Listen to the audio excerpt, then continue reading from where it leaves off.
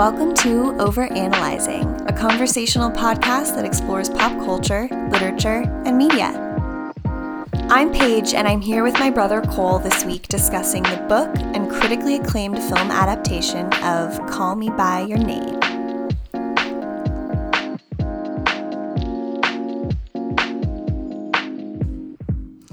Hi, everyone. Welcome. Hello. Welcome back to Overanalyzing. It's us.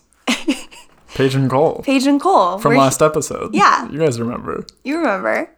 Whoever listened to it, thank you. Truly. We know it was a lot to get through. It was long. It was an hour and 42. We love That's to overanalyze, impressive. clearly. So, but if you were one of the people to slap a rating up there for us, tap those stars.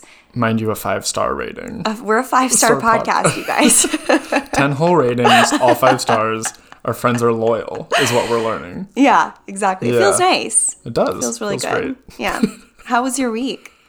You know, it was good. Didn't really do shit. So that's life, I guess. You're on sometimes. the winter break lifestyle right About now. to get back into it. Go back to school tomorrow. But yeah, no, mine was good. How was yours?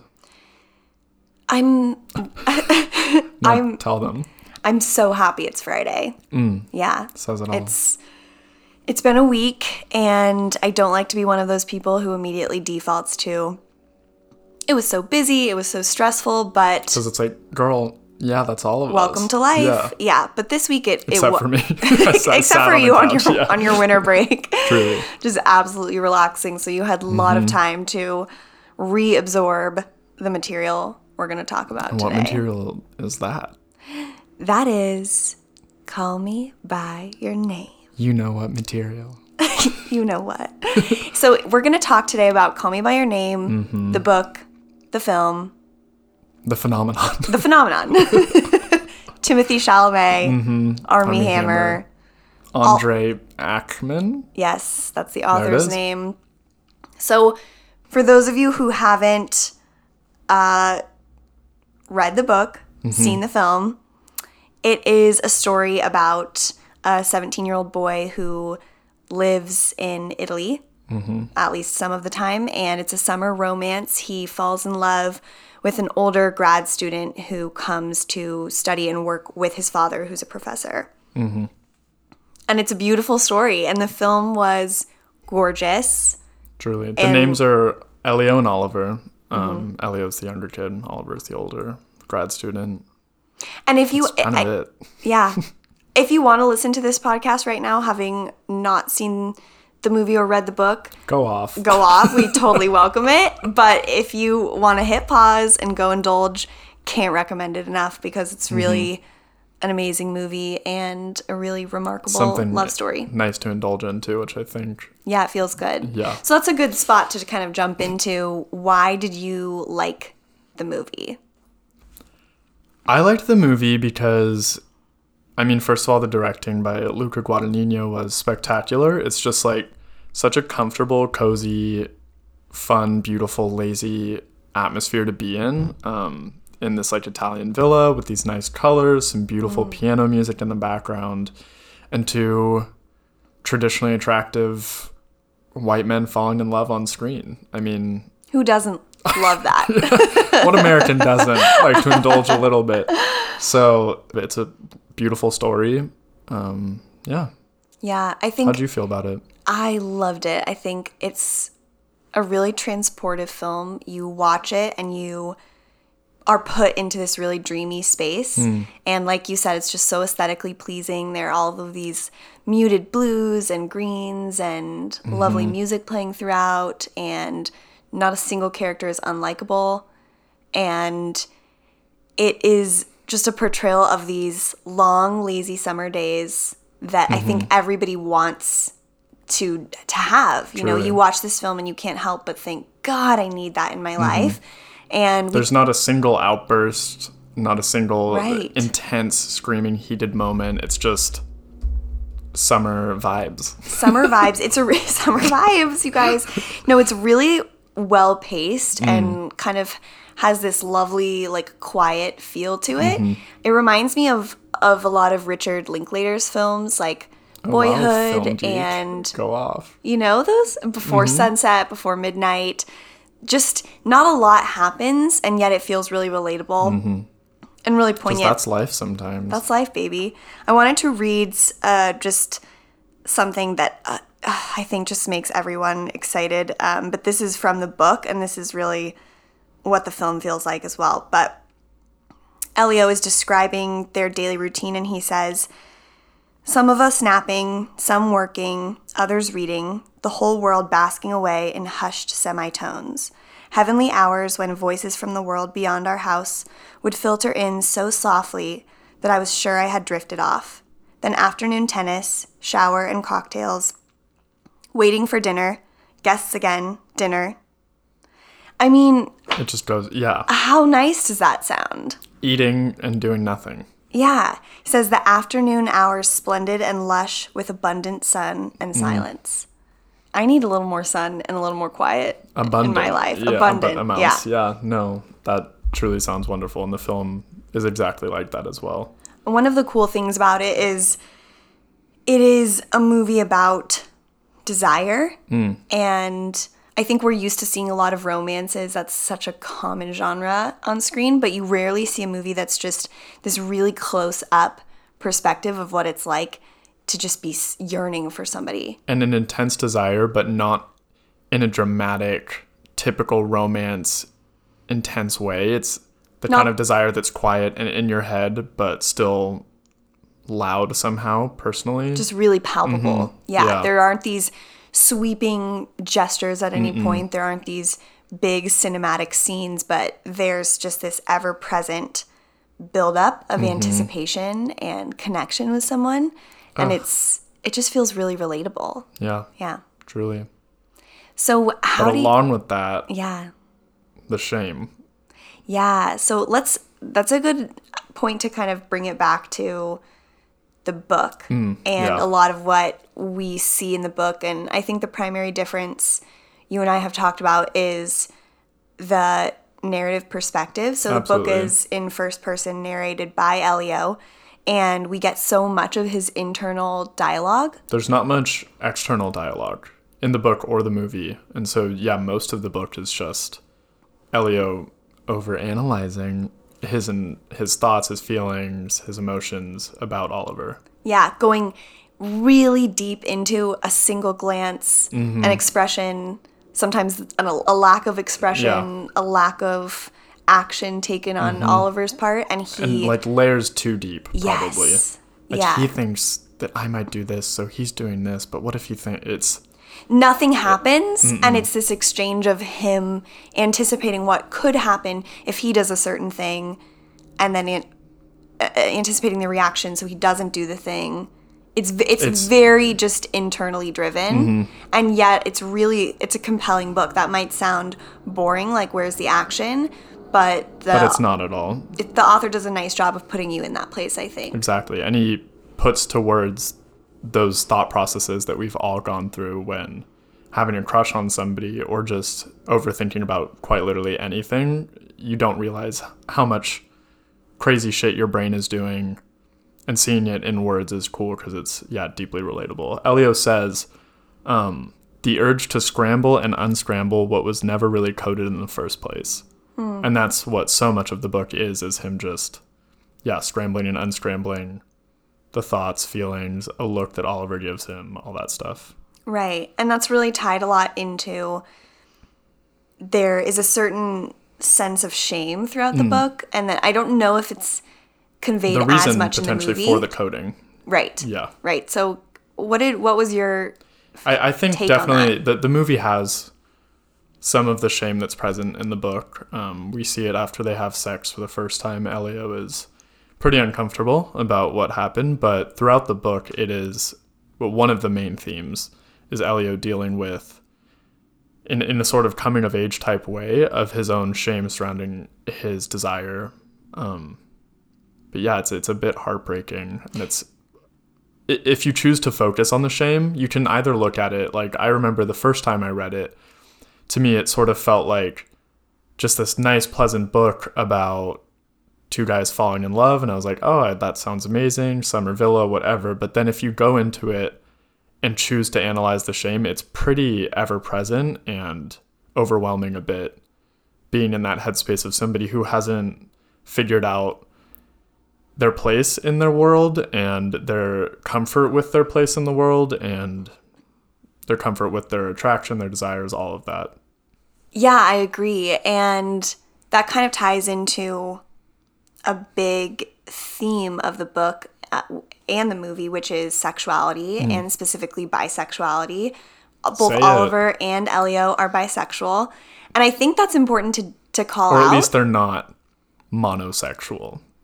Right. They're not gay. They're not straight. There's some sort of fluid sexuality, but bisexual is the umbrella term we'll probably use for the rest of this. Right. That's a good call out. Yeah, they both have relationships with women at different points. As well as each other. Yeah, as well as each other. And those relationships are not manufactured or forced upon them. And I think the way this movie was talked about in the media was like, wow, another beautiful, or not another, one of very few, the third ever in all time, gay love story. And I guess the main love is gay, but the characters are not. Right. And so we kind of miss that nuance, which I think is important, and that's what's really surrounding a lot of Elio's internal thoughts. And because he has a relationship with a character called Marzia, and he doesn't experience nearly the same level of discomfort and self-doubt that he does around Oliver, because he knows his role with her and he feels really comfortable. 100%. And even Timothée Chalamet does a really good job in the film of demonstrating that with his body language, his ease around the female characters versus Oliver. And so he spends a lot of time trying to figure out what it means that he has feelings. Sorry, guys. Bad podcasters, you guys. That totally. Yeah, I mean, I think to sidetrack slightly, but an important conversation to be had, which I bring up all too often with my friends. They're like, we fucking know. Which is that so many movies and, I mean, any series, books even, they all fall into the trap of bisexual erasure constantly, which is the phenomenon wherein people rarely assume that characters, anything, are bisexual, and oftentimes are just scared to even put that word on it, even when the character's like quacking like a bisexual, walking like a bisexual, whatever it is. They never say that they're bisexual. And I think that definitely in part relates to something I've heard before. I can't remember which queer theorist said this, but bisexuals are the only people that can't see themselves in the mirror, or the only LGBT people that can't see themselves in the mirror, which is that even bisexuals will rarely assume somebody else is bisexual. I mean, I constantly see like two men holding hands on the street and I'm like, oh, they're gay. Right. Which is like, no, they very well could be bisexual, or one of them could be, the other one could be gay. They're just attracted to men. That is all we know. Right. And even that is an assumption to some degree. And so, yeah, I think in the same vein as Brokeback Mountain, which is the one I bring up all the time, that is billed as the gay cowboy love story. When in that movie, those characters are so ridiculously bi, it's crazy. I mean, they both have wives and children, which it's like, what'd they have to do to make those, like, those aren't, they had real relationships with women, effectively, and people want to forget about that constantly, or it feels like something that's that is trumped by any queer love, which I think also just reflects on how society perceives bisexual men to be gay and bisexual women to be straight. Like, oh, she's having a phase. It's college. Like, she's having her girl phase. Right. But she will eventually come back to her true destiny, which is to procreate with a man. And then for men, it's the opposite of, you thought about another man sexually once. It's like, okay, your whole life is gay now. You can't go back from that. You can't go back. There's no coming back. And everything else that wasn't gay prior to that is now invalid, lie. Canceled. Yeah, a lie. That's so interesting. And I think maybe to some degree it comes from a place of that when we're young, we're really taught to look at the world in a very binary way. And that comes back to so many different things, but even language is really masculine and feminine, and you think of romance languages, literal nouns are gendered. Yeah. Right. And so there's this tendency, I think, for most people to want to put things into one category or another. And it's hard for our brains to make space for the possibility that there might be a third category or a fourth, or someone who doesn't even fit into a category. So it's fuck y'all's categories. Right. Yeah. Yeah. And so I think it's tempting to see a movie like this and want to put a label on it and put it into the box we're comfortable with. But there's a lot more you can gain from looking at the nuanced version of it and diving deeper into what does their love mean now that they have had to work out their feelings for each other in the midst of having feelings for other people and desires for another people of another gender, right? So along with that, like, tidbit you can take away from this podcast is assume everybody you see is bisexual. That's honestly ever since you came out to our family. I didn't want to tell them. Paige, what the fuck? Is that okay? Yeah. Okay. I've but been publicly out for like 5 years. Yeah, now, ever since you came out to our family, I think that wasn't something that was on my radar, and you've really taught me a lot about that. And I honestly do walk through the world now under the presumption that actually most people are bisexual. As you should. Like, it's such a simple switch of language. Like, I know for me, like, my whole ass childhood could have been so much easier if people said, do you like anybody at school, instead of do you like any girls at school? Right. Like, that would have been it, and I would have probably come out, felt comfortable with myself way earlier. Yeah. But to bring it back to what we're talking about on this podcast, Elio is clearly going through these exact same struggles. And I have a quote. At one point he says, no one my age had ever wanted to be both man and woman with men and women. So in that way, he's talking about sexually, I think. He's saying be man and woman, as in assume these masculine and feminine roles with other women as well as other men. So he's not seeing himself reflected in the people around him. He doesn't believe anybody else is like that, other than potentially Oliver, which I think is definitely one of the things that attracts him to him, is he sees a reflection of himself in Oliver. Right. Or a similar struggle, maybe. I want to pull out a quote that is from the book that Mafalda says. And she says, youth has no shame. Shame comes with age. Ugh, and Mafalda. I think that's, at first, when you first hear that, I think you go, holy shit, that's really profound. But the more I think about it, the more I actually feel like I disagree. I think when you're older, you tend to care less. I think you hit a certain point in your life when you have less of a filter. You're just less concerned about what other people think of you, and therefore less shameful. And when you're young, you're still so trapped in the feeling of how people might perceive you, and that can really affect a lot of how you view yourself and the shame that comes with that. And I think especially for someone who's trying to figure out their sexuality or how to come to terms with it, and we see Elio having a lot of shame throughout the book. I feel like the quote could be altered to say that, I mean, I don't know how this would be put eloquently, but that you're born relatively shameless, then you develop a lot of shame, and then maybe in the later years of your life you start to lose it again. Yeah, right? What's that graph that goes a normal normal distribution, parabola, an upside down U or whatever that just it whatever that graph is. Whatever that graph is, you guys. That's a really good point. You know, yeah, none of us are born with shame. We learn to put it on through social conditioning. Yeah. You're taught to be ashamed of certain things, like Elio is taught to be ashamed of his attraction to Oliver. And so I think you could say that quote comes in pretty immediately, or it's pretty immediately succeeded by Elio mentioning his own shame about his desires for Oliver, which is a weird contrast where I think the author wanted you to be like, oh, but is that true?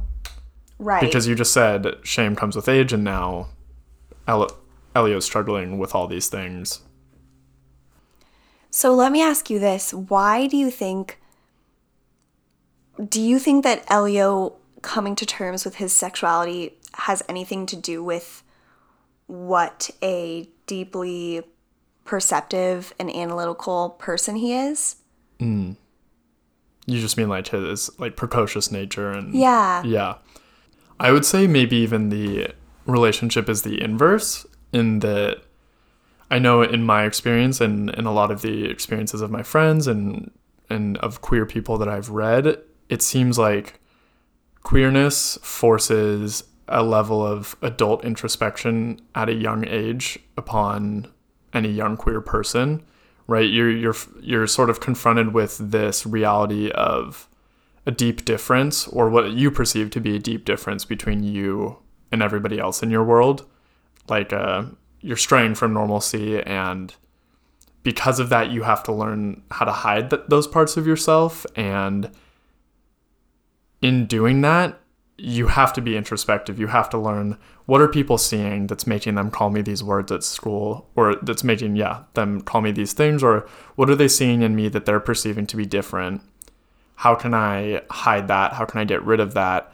And all of that teaches a young queer person often to look at every single one of their actions with under a microscope, to look at the actions of other people under a microscope, to see either, are they judging me, or are they potentially experiencing the same things as me? And Elio says at one point, when he's talking about how he transcribes music, and he does that a lot throughout the book, but he oftentimes will take a song that's by, say, Bach, and transcribe it and play it the way that he thinks Liszt would have interpreted the Bach. And in talking about that process, he says, you have to get into an artist's shoes and become him to fully understand him, and then everything else flows naturally. So I think in that same way, Elio has this level of introspection because he is forced to hide his differences or to hide these desires, but also he has this introspection on Oliver because he potentially sees a similarity between them two, and he sees how he could be just like him. And so all of this like coded analysis might be his way of trying to find those similarities and get in the artist's shoes and understand him, and hopefully find himself there as well. Did that make sense? Yeah, that makes a lot of sense. I think that's super interesting, and I think we see him start to break down his walls. He still tends to analyze everything to a really intense degree, but we see Elio, once he puts it out there to Oliver that he's interested, but even that, he does it in a really interesting way. Yeah. And I want to talk about that because that kind of goes along with the coding you've mentioned. But that enigmatic, you know what things scene, which you is know Paige and what I's things. favorite. I love We've said that scene in the so movie. many times in the last few days. You know what things. You know what things. And in the movie, that's the moment when they he lays his cards on the table and he puts As it in out the book, there. that dialogue is, right. yeah, It's taken directly from the book, but he says, if only you knew how little I know about the things that really matter. And Oliver says, what things that matter? And Elio says, you know what things. You know what things. I love the way he says it right there. You know what things. And then it's implied. And Oliver, even past that, that's when it starts to get really coded, because Oliver goes, are you saying what I think you're saying? And then in the book, Elio responds, yes, and you're not mistaking any of it. And then he goes, why are you telling me this? And literally nothing has been said. Right. Out of context, if you hadn't read the rest of the book, you're like, what the fuck are they talking about? Nothing. Right. And that is because it's coded language. Right. And so, yeah, I did you find that scene confusing when you first read it, or what? Did you understand their coding? I understood it, and I think it's because it's a credit to Andre Ackerman as a writer, and then also the filmmakers and how they built up that tension for us. Yeah. I think they do a really great job of giving you a very up close and personal perspective into their desire for each other, especially Elio's, because the book follows Elio's internal dialogue, and then the movie really follows Timothée Chalamet's face. Yeah, which is the best possible way to which convey, I don't hate at all. They have a lot of close-up shots of him being introspective and or looking at Oliver a particular way, and they don't focus on Oliver as much doing that. And so I think they really do a good job of conveying that, and you just get it immediately that they're so into each other. And so I think when you have, or at least that Elio's so into him, right? So I think when you have that context around it, it's really easy to understand what's going on. And I think that's kind of a cool commentary on desire in general, and just the fact of how oftentimes what we say is important, but sometimes it doesn't hold as much weight as the tone of how we say things, or what things we say, how we respond to stuff, because it's desire and caring about someone is one of the most convoluted, complex, fascinating, beautiful things to focus on in life. And I think it's so confusing for so many of us to like someone and feel like there's this unrequited love or whatever, but then oftentimes you do have a sense of it. In other situations, it's just so blatantly clear. So it's kind of cool that they play with this thing of you're not sure from Elio's perspective if Oliver is into him, but then once it's put out there, it's really easy to grasp. Oh, and you just want to grasp it. And you want to grasp it, baby. I think, though, we'd be doing a disservice to that scene if we didn't talk about, like, in my opinion, two things about why that language is so extremely coded, even more so than all of their other discussions throughout the rest of the book and movie. And for the first part, they're in public, and both of them express at multiple points in the book and the movie a fear that the public will find out, that the town will find out, that the dad will find out. And that is directly related to the fact that this is a subversive queer romance. In the 1980s. In the 1980s, which is dangerous, or they believe it to be dangerous, and it probably was. I'm not in an a small Italian yeah. town, probably. It was dangerous, y'all. So there's that aspect of it, right, where they clearly don't want people to be able to understand what they're saying. And they're also speaking non-Italian. So like it's coded even further, right? Right. That's interesting. But then on top of that, I would say that there's also an aspect of it, which you could read, that the coding comes from shame as well. And I'll say from my own personal experience, there's this way where when you're talking about specifically a desire or a want or a need, and especially one related to sexuality that has been so overshadowed by shame your whole life, or so pushed down within you or covered up, or you've been forced to cover it up, right? That to actually just come outright and say it, it's like shining light on something that you've only ever seen and fumbled around in the darkness with for years, and it can be blinding, too much, whatever, or even disgusting to the people doing it. So like when I had my first queer experiences, the guy that I was with, we would always use different terms like, oh, do you want to play this video game, or do you want to watch X, Y, and Z TV show, which we had just somehow like mind meld figured out that communicated that we were going to do some intimate act, but we refused to ever actually say what we were doing or what we wanted because it would make it too real. And at that point, if you heard it out loud, you would have to face the shame that you've been taught to face when you hear things like gay or like talking about sex with another man. All of that stuff that becomes too hyper real. And so in Elio's case, it seems clear that he's a lot more comfortable implying what he wants out of Oliver than to actually say it. And we see that reflected in the fact that he implies it well enough and eventually gets what he wants out of Oliver, which is for them to be naked together, to have this sexual experience. But then in the morning, quite literally when the light shines on him after he wakes up, he's sick and he's nauseated and he feels like he needs to get the fuck out of there. And for me, that felt like a really accurate look at that morning after shame that comes specifically with queer sex, because it's been made to feel so disgusting by other people, even though you want it. Right. And when you have that desire, and even before like ejaculation, before anything where you get those chemicals that make you rethink it can be covered up, right? Because you're you know deep down you want it and all of that, but once that's all gone and you see it in the light of day, then it's shocking and too much. And so that scene is coded both as a way to protect other people, protect the outside world from seeing, or protect the people within the conversation from the outsiders, but it's also to protect the people within the conversation from the reality of what they're actually saying. Right. So it's abstracted and up and down, if you know what I mean. Absolutely. And that's also a moment when we see Oliver in a different light, because we get the sense he has had experiences with other men, and he's able to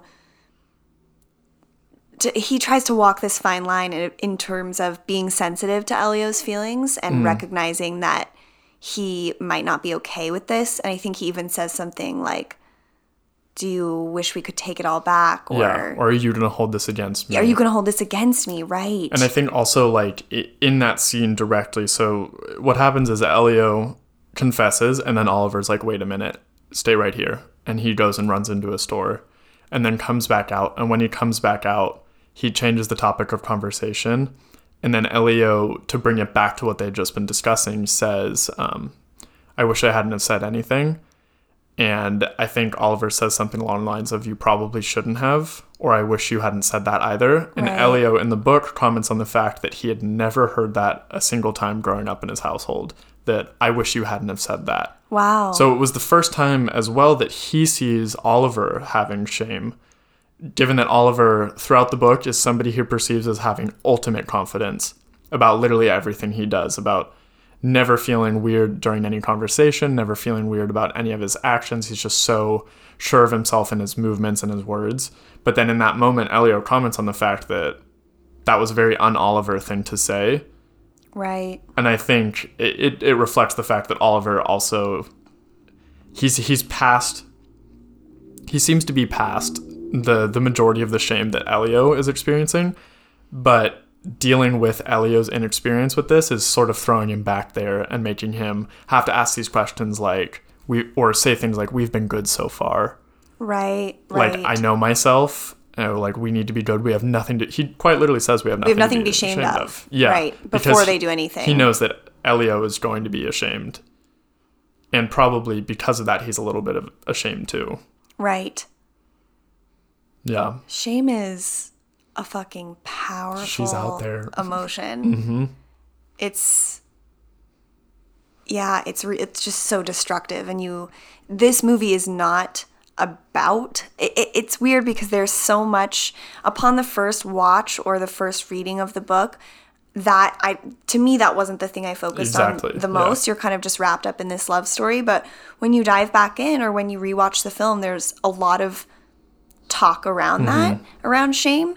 And I don't think it's primarily a story about that, but I do think it's woven in as a theme that's really true to how a lot of people's experiences are, and really necessary. I might disagree. I think the movie definitely isn't about that. Yeah. But I don't know. I reread Call Me By Your Name, the book, over the last couple days, and maybe it's just because of the part of my life that I'm in right now or whatever, but while rereading it, I was like, oh, this is about the shame of quite literally being bisexual, like that specific experience. And maybe that, again, is because I can relate so deeply.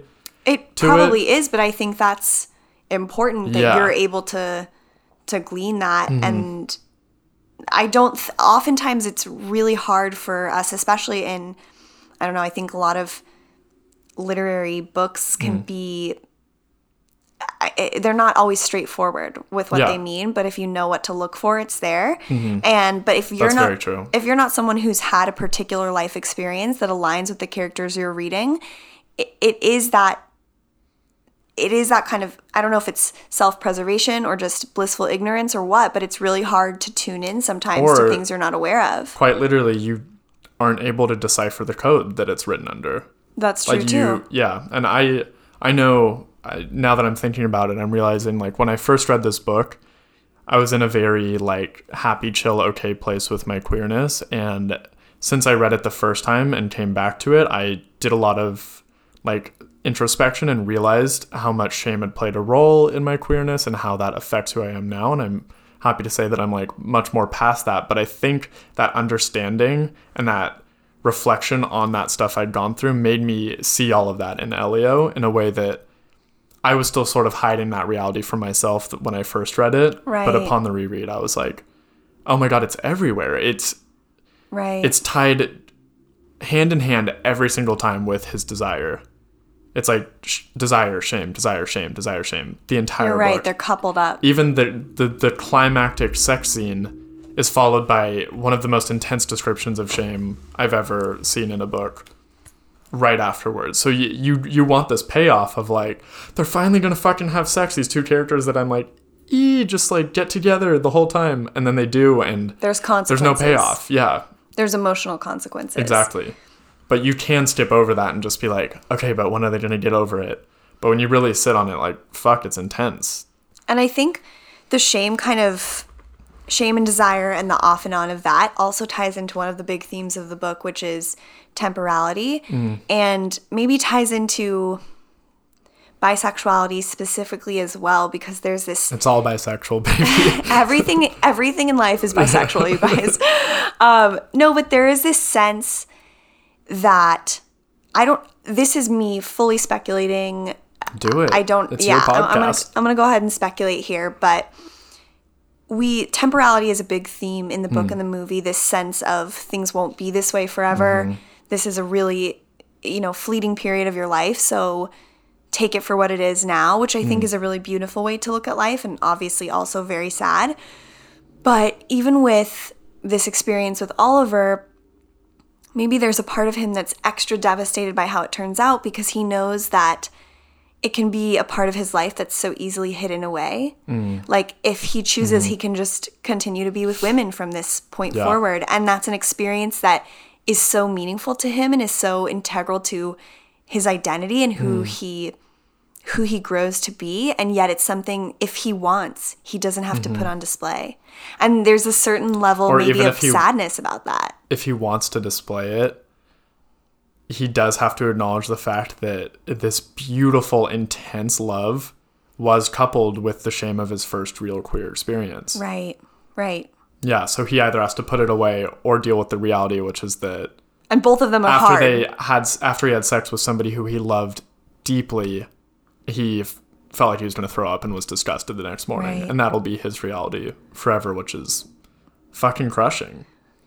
Those are two really upsetting shitty choices options. To have to go between. Being queer is hard, you guys. It's hard. But actually, I wanted to emphasize that this book and the movie are both extremely narrow and privileged portraits of queerness, I think. As in, they don't actually represent the majority of people's queer experiences. It's a very wealthy white male look at what it's like to experience this sort of confusion and all of that stuff. Not saying that that's not valid, but in reality, people's queer experiences are oftentimes a lot more complex and intersectional and nuanced than this.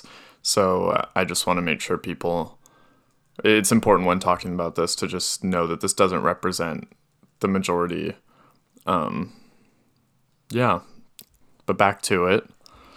I also have some literature major type info about temporality specifically in the book, which relates to Oliver is studying the work of famous Greek philosopher poet Heraclitus. Not acting like I fucking knew who that was before doing this, but I did a deep dive into the introductory paragraph of his Wikipedia page. And all good research starts. Yeah. What I came up with was this quote about Heraclitus. He was committed to a unity of opposites and harmony in the world. He was famous for his insistence on ever-present change, or flux, or becoming, as the characteristic feature of the world, as stated in the famous saying, "No man ever steps in the same river twice." Can you say that again, the last part? No man ever steps in the same river twice. That is fucking brilliant. It's it. No, it is. And I hadn't thought, before I was thinking like, yeah, that relates to the temporality, the fact that there's quite literally a time limit put on this love. It's 6 weeks. That's the time he has to get to know Oliver, to get over hating him, to realize he loves him, to fall in love with him, and then to say goodbye. But then also, I was just struck by, while reading that, the unity of opposites. And I mean, we see that with shame and desire, right? Like, it's this coupling of something beautiful, something so perfect and forever and universal, but then it's also constrained by time. So it's fleeting. Right. The shame and desire. Adds to... Yeah. It just magnifies all of the emotions and also adds to the magic in a way. And I think maybe that's a reason partly why so many people were swept up with this film and this story in particular, is because it is so relatable in that way where I think everyone, no matter who you are, no matter your life experiences, has had a time when you felt time pressing down on you. I feel like you have that a lot. I have it. Paige is somebody that I have that a lot. I get nostalgic for things as I'm experiencing them. You've had a lot of wild, amazing phases of your life. Yeah, I think that's why I'm have such a fondness for France, because I had the opportunity to study there for a bit and then to teach English there for a while. And I had just the most incredible experiences when I was there. And not even that they were such out of the ordinary or wild experiences, but that there was this air of magic and novelty to quite literally everything that I did, whether it was going to a post office, opening a bank account in another language, taking a road trip in another country. And it had this sense of beauty, but I knew part of the magic was that it wasn't going to last. And you were in a river. I was in that river, and I haven't stepped back since. It's I've been back since, but it is... Or when you go back, the river's filled with new water. So is it really the same river? Yeah, it's not. And I think I have a lot of fondness for those experiences in my life, because I just have just this, like, I knew when they were happening that those times would never happen again. Not to say that my life wouldn't have incredible experiences or that I wouldn't get to do similar wonderful things in my life, and I have. And I know there will be more, but maybe. Just that, if you're lucky. But just that, I don't know, I think it's special when you can recognize the magic of something as it's happening and learn to embrace it and just fully take it for what it is while you have it, because you don't have these things forever. Let's reflect, you guys. That's number 1, everybody's bisexual. Number 2, don't take things for granted. Yeah. There you go. Fuck. Those are the 2 lessons of today's pod. But I also have to just toss this in there, because when this movie came out, I had just recently found out I was accepted to a writing residency in Tuscany. And it made me so excited to go to see this movie, because I lived out my own little Call Me By Your Name CNBYN fantasy. Wow. I read all day. I wrote. I laid in the sun. I swam in the pool. It was just these lazy, peaceful days where you gave yourself time to be bored. And you had fascinating conversations with people. And it was just such a unique time in my life, and I'll never forget it. And I very much had that sense as it was happening, like, this is special, and you won't have it in this same exact way again. Fuck. Maybe I should go to a villa. We're actually starting a GoFundMe to crowdfund my trip to a villa. Okay, while you were just discussing that envious moment, I found this quote from Elio which is he's describing laying out by the pool in what Oliver calls heaven, which is just a spot by the pool with all of his little papers and the sun, and he just tans and goes over his manuscript. And Elio says, "This was my moment in heaven, and young as I was, I knew it wouldn't last, and that I should at least enjoy it for what it was, rather than ruin it with my off-crank resolution to firm up our friendship or take it to another plane." So he's aware of what that river that he's in is, and he's nervous that any sort of movement or emotional shift could take him out of that little spot of heaven, which is... And it's almost better to exist in this place of uncertainty, of anticipation, never knowing, never having the answer, because then at least you don't have the answer you don't want. I mean, 98% of the time you have a crush, the most fun part is before anything fucking happens. The build-up. The build-up, because the drop is they're not into you. Or the drop is they are into you and maybe it didn't live up to what you wanted. Mm-hmm. And they are into you, and the mental version of them that you created could not be further from reality because you didn't actually speak to them. You saw them across your English class 4 times and manufactured a personality.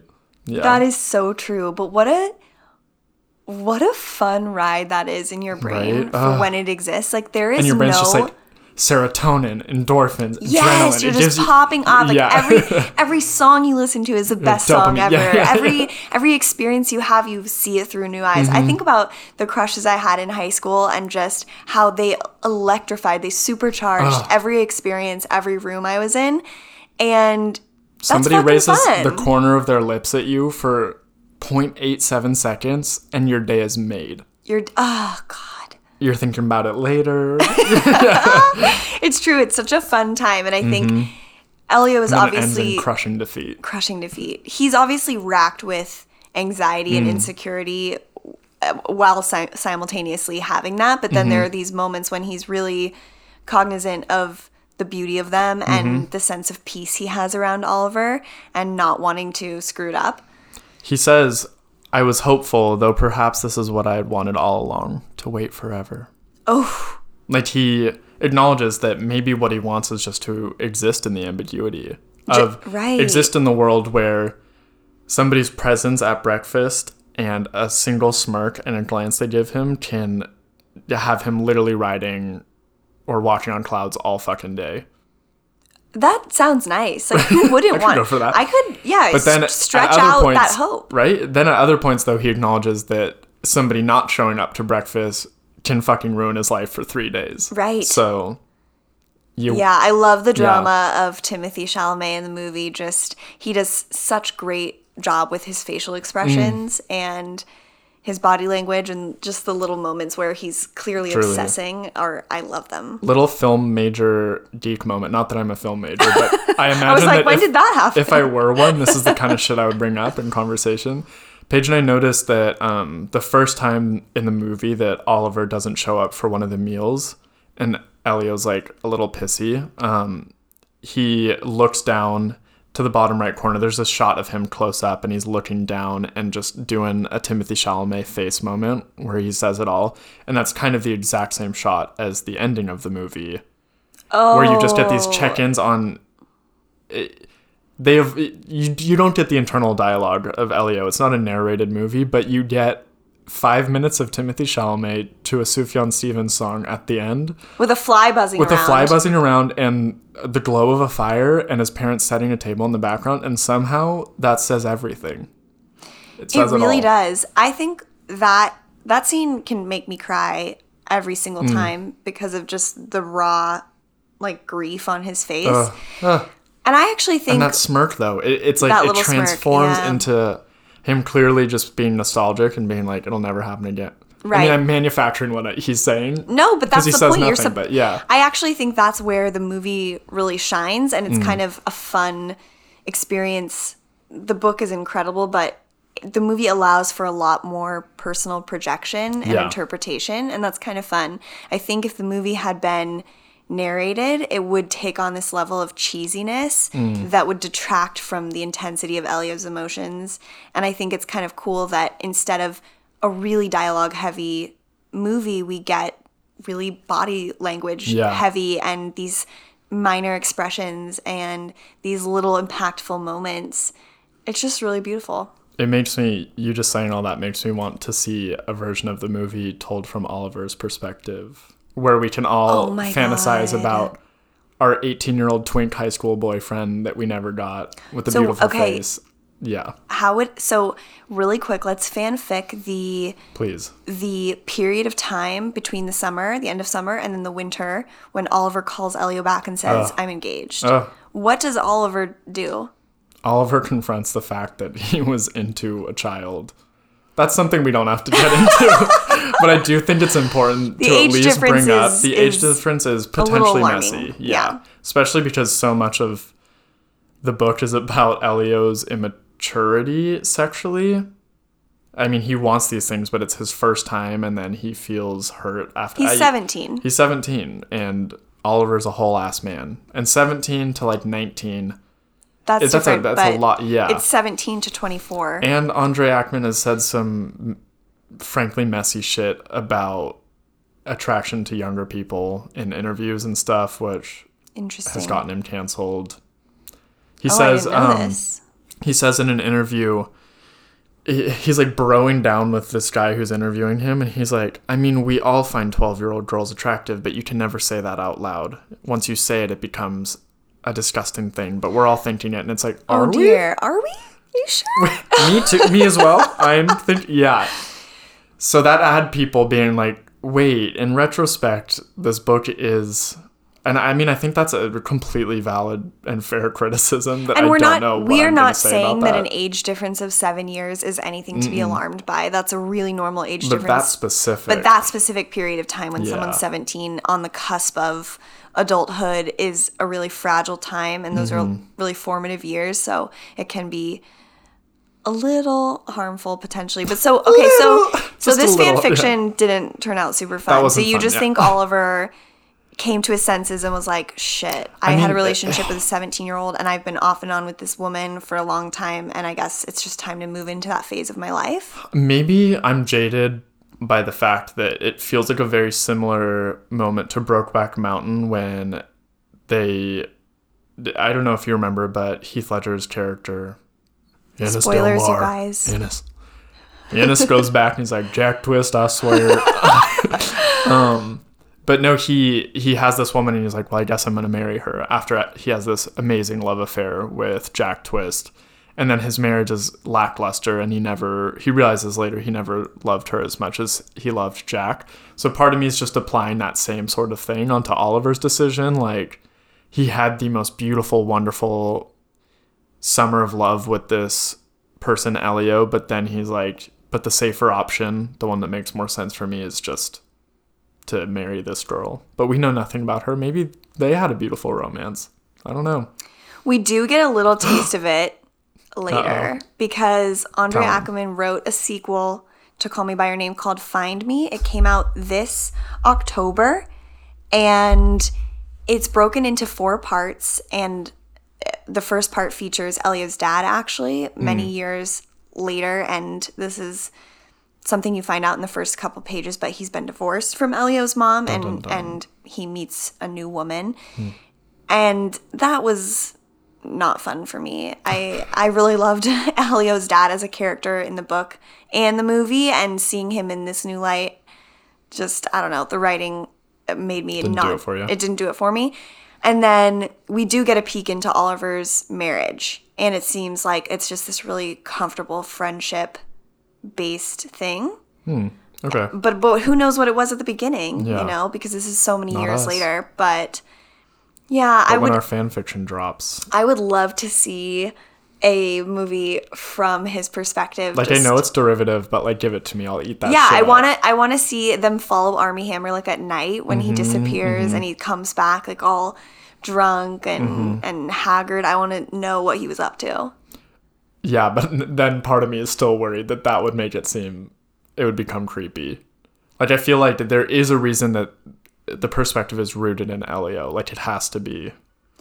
Right. Maybe if we saw it from Oliver's perspective, it would be him vacillating between okay, I like him, should I try to do, or then trying to convince himself, no, this is a bad idea, like stay away from the house so that you don't have the opportunity. I mean, that's quite literally what he does him. right here. That's why he's rude to him. He has these on and off moments where he like gives in to his affection for Elio, and then he doesn't look at him for 3 days. Or gives his icy Oliver American stare. Which I'm like, do Americans give icy stares? I feel like the French give icy stares. They know how to stare. Yeah, this is true. I don't know. Well, so let's talk about the title. Yeah. Let's wrap it up with that, because that's important. Yeah, I don't think it really gets explained in the film. Yeah. And there's a lot more context to it in the book. Even in the book, though, it's enigmatic. I've talked to so many people about this book, movie, whatever, and a lot of them have been like, but why the fuck is calling them by their names so important? Or why is that like the titular line? Right. And it's not readily apparent, especially in the movie. I don't think you can fully glean. And so why is it? Because I had to reread a couple passages when I was reading the book to really understand it. And even then, I remember you and I talking about it, and I wanted your perspective, and you had a really good response. I feel like I unlocked it when I was rereading the book a couple days ago, but this will probably be one of my convoluted 8-minute speeches again, but buckle up. We love to hear it. Get ready, you guys. No, so yeah, when I read it, I was like, on the surface, I mean, it's just a like semi-kinky thing to do, right? To be like, call me by your name. Like, there's that aspect of it. But then I think rereading the book, it was important for me in understanding it, because you see that in the book, the call me by your name moment happens during their sex, where in the movie, it's a post-coital pillow talk type thing. And I think it makes a lot more sense as a in the middle of sex type thing, because so Oliver tells Elio to call him by his name, and he'll call him by his. That was so confusing to say, but we got it. Yeah, great. And they do, and I feel like in the perspective of Elio's shame surrounding his sexuality, that moment is the most intense way to acknowledge his own sexuality and to affirm self-love effectively, right? Because the entire time Elio is searching for these similarities between himself and Oliver. He really likes the fact that they're both Jews, that they're descended from the same people, that they both wear these necklaces, that they're both men. And he likes that they share all of these intimate inside jokes, that they understand each other's little looks, they chuckle at the same things without being prompted to. So he's seeing himself in Oliver. And that's part of his whole journey of really liking him, is trying to find their similarities. And even at certain points, he tries to diminish how similar they are. He's like, I won't tell him I read as much because he'll think it comes off as me trying to appeal to him like too quickly or whatever. But it's clear that they're very similar. And in terms of a queer love situation, a lot of the times in initial queer experiences, this is statistically true as well as just anecdotally with me and my friends that I've talked to, there's sort of this thing where one person has to remove all sense of their manhood if it's two men having sex, so that the act can feel like it somehow fits into some sort of role that's been outlined by society, right? So that it can be in some way comfortable. But in Call Me By Your Name, when they're having this moment, they are quite literally unified through sex. Elio talks frequently about wanting Oliver to be inside of him and wanting them to become one. But he also likes the egalitarian aspect of their unification. He talks when they're making out about how they're both men, they're both Jews, both of their Star of Davids are on their neck, they're both leaning in at the same angle. And so he likes how there's this similarity between them. They kind of mirror each other. Exactly, they mirror each other. But subverting the typical repressed first shameful queer experience thing where they maybe don't acknowledge each other's manhood, or it has to be one of them is doing the penetrating, one is receiving, and they fill these roles of masculine and feminine without really acknowledging the fact that it's a queer thing that's happening and not just... Do you know what I'm saying? Yeah, totally. I don't know. Yeah, it's hard to explain, but you... So that's a way of kind of taking back your own power and validating... Well, so just in context of the thing where you avoid one's manhood, that is like a very, we just have to do this so I can get through this without feeling disgusted at myself of like I know a lot of men having their first queer experience will seek out somebody they perceive as being more feminine, right? To like ease this transition so they're not confronted viscerally with the fact that they are with another man. But this Call Me By Your Name scene is the ultimate throwing away of that. So when they say call me by your name and he calls Oliver Elio and Oliver calls him Oliver, that is quite literally them saying that I can see myself, a man, a Jewish man, a queer man within you, and I'm having sex with that. Do you get what I'm saying? Like acknowledging in the most intense way possible that they It's kind of like this, it's loving another person, and then it's also this really Loving amazing yourself. act of self-love, Yeah. right? Where they're taking that back and validating themselves as someone worthy of that type of love and affection. Exactly. And it's the ability for them to see themselves in each other that makes this possible, right? So if he tried to do the Call Me By Your Name thing with Marcia, Elio did, it wouldn't work. Simply because of the fact that they aren't very similar. They don't have this like mind meld situation going on. They don't get each other. But also, she's not a man, and he can't see himself reflected in her. But him and Oliver are similar enough, and they've shared these experiences, and they're intimate enough that he is able to see the parts of himself that he normally hides away in Oliver, and in that moment chooses to love them, and quite literally receives Elio into himself. Do you know what I mean? Like the penetrative aspect. So again, that was convoluted. I think that's a really beautiful interpretation of it. It makes a lot of sense to me. And in that way, it kind of circles back to the fact of this story being a story of, in a lot of ways, it's a romance, but it's also a really bisexual romance where, I mean, that is Correct. literally the title. The title is representing this thing that Didn't even think wouldn't about that. happen in a hetero relationship, right? I don't know why that just blew my mind, but yeah, no, you're right. Like that's not possible. So it's sort of, I mean, we Or don't that, know. It's not impossible, but it wouldn't.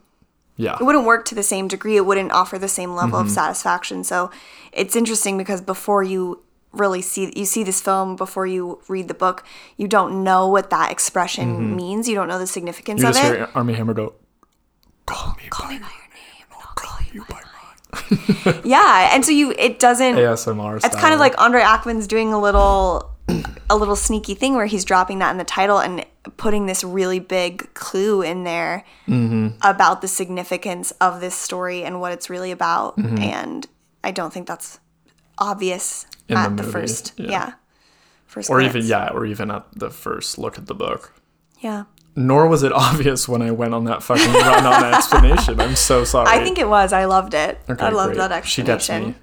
I get you, and I appreciate all of your opinions and Thank you, being Cole. Thank you so much, Cole, for being here. No, this I week. was calling. See, it doesn't work. It doesn't Wow, work. you guys, we just proved it. Can you believe? There it is. Oh, wow. Well, this has been really enlightening little chat, and Such a fun, positive. no, it's cool. It's cool to talk about something to this level because it feels like a fun, positive movie, even though it ends with a little bit of melancholy. It's not this. Oh, they won't see each other again. It's not this devastating ending. I didn't think. I thought there's something. There's some hope in it. There's some hope in it, and there's a beautiful sense of, to go back to the temporality, this thing happened, but it was special, and I would have rather had it happen and end than not to have experienced it at all. Truly. And I think that's a really lovely way to like conclude a story.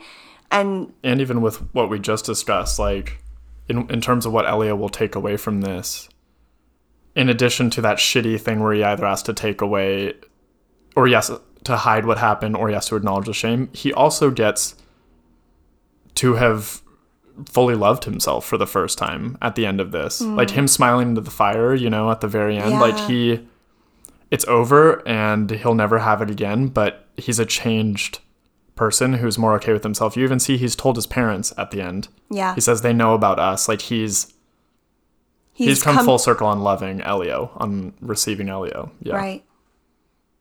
Fuck. That's beautiful. There it is. There it is. Thanks for listening. And TYSM. yeah, if you like this topic, then let us know. And if you We'll do it again. didn't, then give us something that you would be interested in hearing us overanalyze. We have an my God, email we have an address. email, yeah. We have an Talent email. page. overanalyzingpodcast@gmail.com. So feel free to hit us up anytime. That's overanalyzingpodcast@gmail.com. Promo code. Oh, just kidding. We don't have any of those yet. Yet. Maybe someday. But we will see you next time. Thanks for being here. Bye. Bye.